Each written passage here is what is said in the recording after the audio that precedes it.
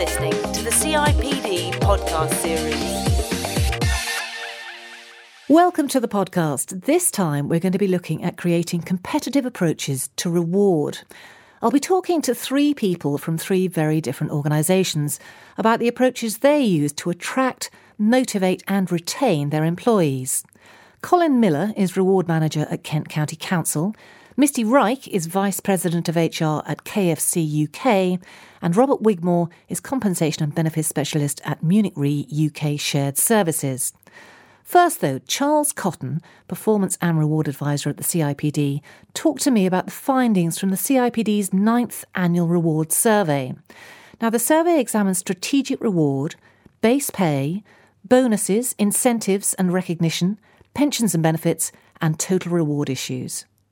I think 2009 has shown how the recession has impacted on different parts of the economy. So in the private sector, majority of organisations in our survey didn't award a pay rise in 2009, while by contrast in the public sector, most organisations and most individuals did see their pay increase.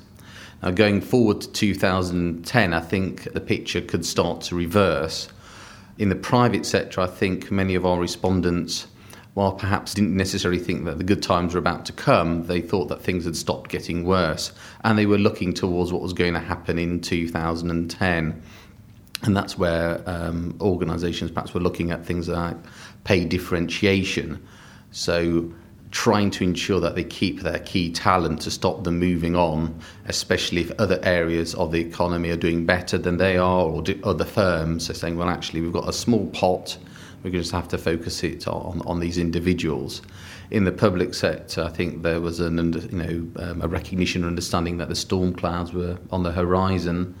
They were going to have a lot less money, and they were probably going to be looking at pay freezes and job losses. Well, as you say, in easier economic times, the whole reward conversation was highly sophisticated about how you engage and tie people in and move them forward. I mean, now I do wonder, in the current situation we're in, is it much more about pay now for people? That has actual pay become more of a factor than all the other things we've talked about over time in terms of reward? I don't think pay was a factor so much in 2009, largely because inflation was negative, so you could give people a pay freeze and hopefully their living standards would still go up because everything was falling. The problem is going to be for many public sector organisations in 2010, if they are going to be freezing pay, it's going to be difficult because a lot of their workers will find that their living standards have fallen. As the economy starts to improve, the labour market starts to tighten, the fear and the concern is that people start moving from the public sector to the private sector. The possibility of employees becoming increasingly attracted to the private sector in the face of public sector cutbacks is a concern that's been well documented. But how likely is it to actually happen? I think part of the problem is that public sector pay is quite rigid. You follow national agreements, and so there's not a great deal of variation between workers in the north compared to workers in the south, while in the private sector you do get more pay variation at a regional or a local level. So perhaps that's one thing that they might start to look at in the public sector. Kent County Council differs from most local authorities in its approach to pay and benefits. They moved away from the National Pay Scheme 20 years ago, and recently they've been looking at better ways to pay people according to what they've achieved and how they've achieved it. Their reward scheme is called Total Contribution Pay, and it works like this. We've brought in an approach that rewards people for their objectives and accountabilities which they deliver during the year, how they deliver to a behavioural competency framework, how they've moved on in terms of personal development, and also what we call wider job contribution, the things which they do that aren't part of the normal day job. All of those come together under an approach called Total Contribution Pay, and that dictates how fast individuals move up the pay scale. There are more changes afoot, taking KCC even further away from the traditional public sector pay structure. What we're looking to do now, as of April this year, is remove the incremental based structure, which has been in place for many years, and replace that with one-off percentage increases dependent on an individual's appraisal rating. We're also wanting to ensure that for the large group of staff that we have at the top of their grades, and that's about a third of our employee base, they're rewarded in a consistent way with everyone else.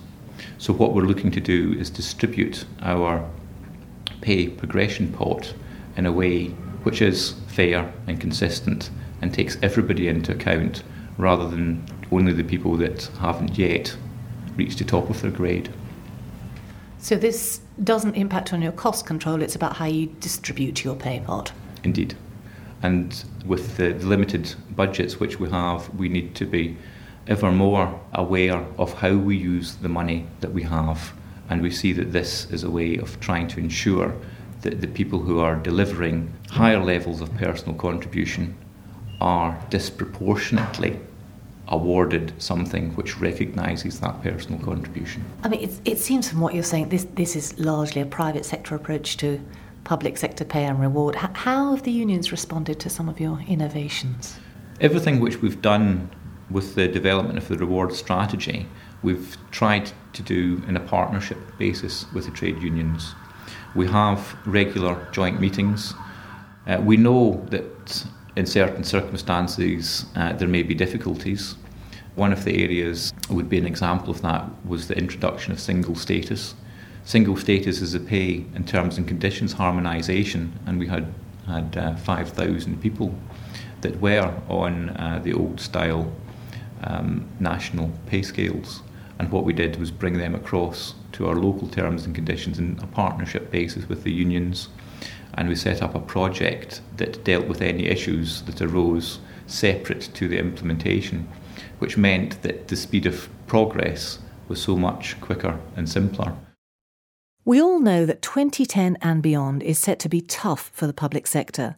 Now, against this backdrop, I asked Charles Cotton about the balancing act between saving money and motivating employees. I think there are two dangers. One is to underplay the role of pay and benefits, saying, oh, it's just a hygiene factor, it doesn't motivate people. And a lot of the evidence actually shows that it does motivate people or change people's behaviour. It's just not always in the way that people originally anticipated. So recently, a few years ago, there was a case of a manufacturing company in America that I read, which they introduced a bonus to encourage their employees to stop smoking. And did it change people's behaviours? Yes, it did.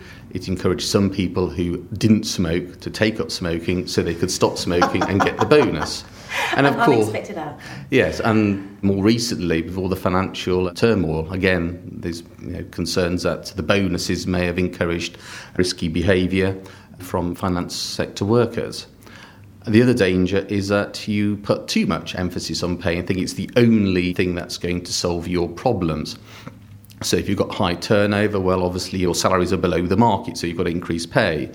You're not getting the sales that you want. Well, let's look at the incentives, see if we can increase those. You want top performance from your senior staff. Well, let's position ourselves in the upper quartile to get upper quartile performance. So I think there are two dangers, and I think what you need to do is look at actually balancing not only the elements around reward, but also the non-financial elements around reward. So people are able to look at the employer proposition and choose those offerings within the reward package, and I'm talking, looking at financial as well as non-financial, and actually working out which of those make most sense to them. So if we're taking the norm that for most organisations, either in the public or the private sector, pay is going to be a tricky issue, what are the other aspects of reward that you think will come to the fore? Well, I think there may be attention given to work-life balance issues, flexible working arrangements, leave. I think organisations will perhaps also start looking at the environment or the culture of the organisation. So are there opportunities for individuals to have learning and development? Are there opportunities for career development? Are there line managers supportive and giving them the appropriate amount of feedback that they require? Are people being involved in decisions about their work? I mean, that's one of the interesting things also we've seen over the last few years. Organisations in the private sector have been a lot more open and transparent about their pay decisions and with their employees saying, we haven't got a great deal of money, let's think about what we can do. And this is exactly what's happened at fast food chain KFC. Now, clearly, reward is not all about money. Non-financial benefits have been playing a greater role in recent years, and of course, the recession has led to much more interest in this aspect of the bigger reward picture. Misty Reich is KFC UK's Vice President of Human Resources. They have 800 restaurants and 22,000 employees, most of whom are paid by the hour in the restaurants. They've worked hard to appeal to their workforce with a series of non-financial benefits. You can't win every game that's out there on comp and rewards. One of my key focuses across the HR function is prioritization, finding areas where we can differentiate against the competition. Cash compensation is not one of them in an industry where the margins are as tight as ours. Okay, so how do you do it? We really focus on, for us, what is authentic to us, which is a culture, largely. It's what we call My Life at KFC, and it's made up of recognition, development and growth, well-being programs, and also the work environment. And that forms the platform on which we believe that we can differentiate from a comp and rewards standpoint. Now, that's not to say we're not competitive on base pay. We're competitive. We benchmark. We definitely stay ahead of our high performers. But as a whole, we know we're not going to win in this marketplace based on base pay alone or benefits for that matter. So what we've done is we have invested incredible resources in what's true to us, which is we have a great culture of recognition. We have incredible people development programs. So when it comes down to a team member perspective, what we offer them is flexibility. We offer them career development and growth. So as an example, they can get to a frontline shift leader position with us much faster than they can with any of our competitors. It sort of permeates a lot of what we do, which makes what it feels like to work for us quite different and differentiated from our competitors. At Kent County Council, Colin and his team are trying to offer their employees an innovative series of non-financial benefits too. Part of our approach is to develop a far-reaching total reward strategy, and many aspects of what we have within it go far beyond the elements that you could put a cost against. We have in Kent around about 44,000 employees, something which we looked at and rolled out just over 2 years ago now is access to discounts, cashback and discounted vouchers, and that's something through Kent Rewards. Our employees have access to over 1,500 discounts and cashback. So these are your high street stores. They can have discounts at Asda and Sainsbury's and Comet and B&Q. Since we rolled this out, we've had in excess of 18,600 employees register. Our expenditure is over £4 million, and the cashback savings is in excess of £250,000, and that doesn't include the discounts that people receive. So we're really proud of that. You're listening to the CIPD podcast series. As the world's largest reinsurer, Munich Re has 350 UK employees and 15,000 in Munich at the HQ. The British employees were based at 3 locations run as 3 separate companies, but all report into the MD in Germany. The 3 groups had different benefit and reward strategies, and so to find some synergy, the company set about harmonising them.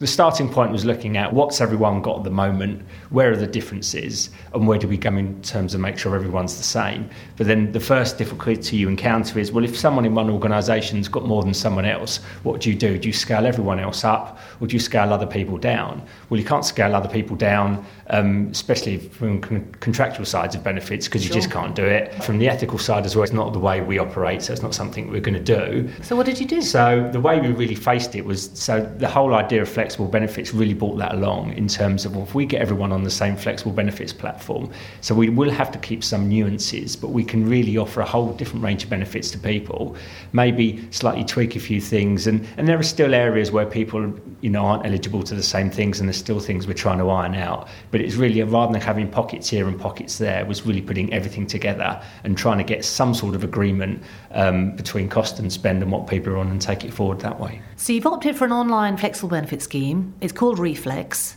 How exactly does it work? What are you offering people? Yeah, so we moved from a pretty much, I would say, standard financial services benefits package before: pension contribution, private medical cover, income protection, death in service.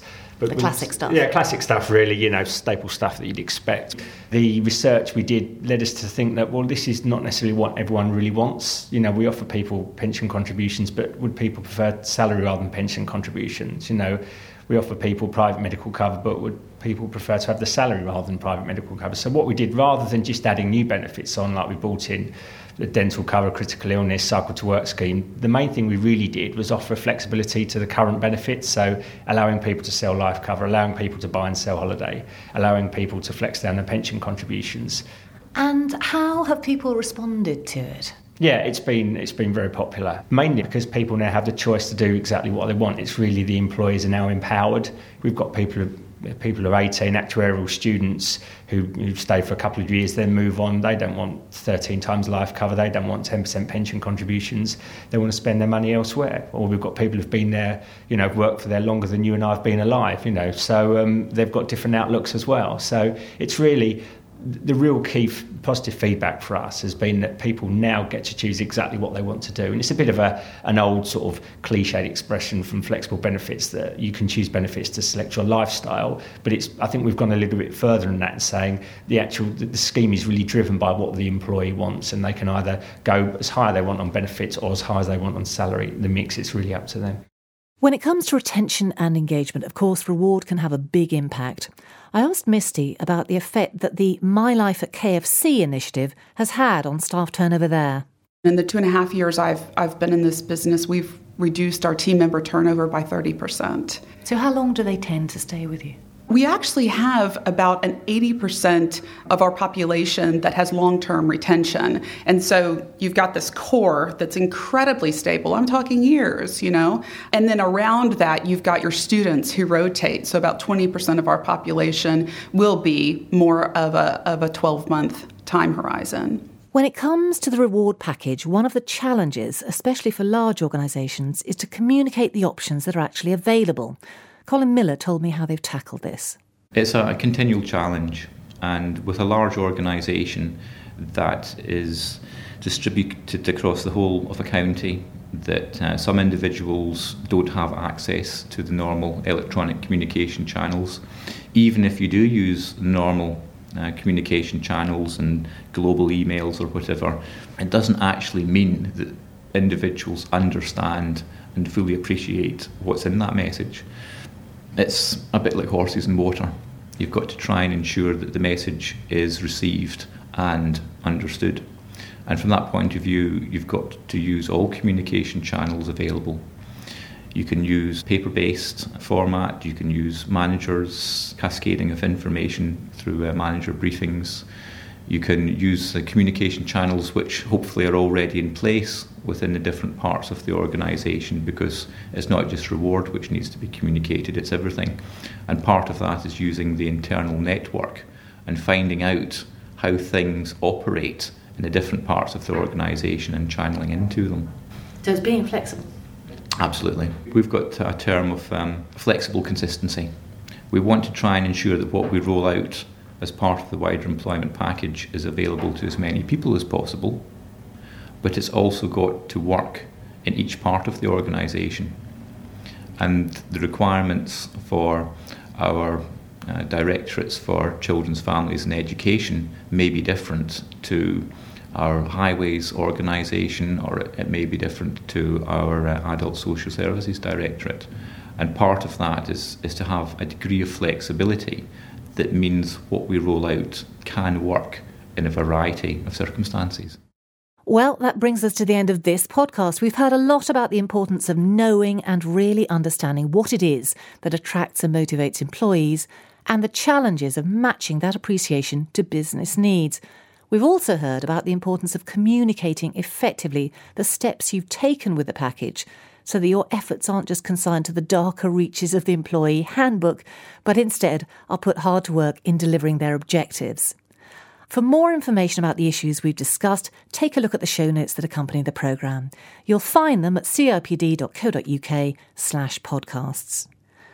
Join us next time when we'll be reporting from April's HRD conference on how learning and development professionals are pushing the boundaries to deliver the objectives of their organisations. In the meantime, you can find out more about the conference at cipd.co.uk/HRD. For now, though, until next time, goodbye.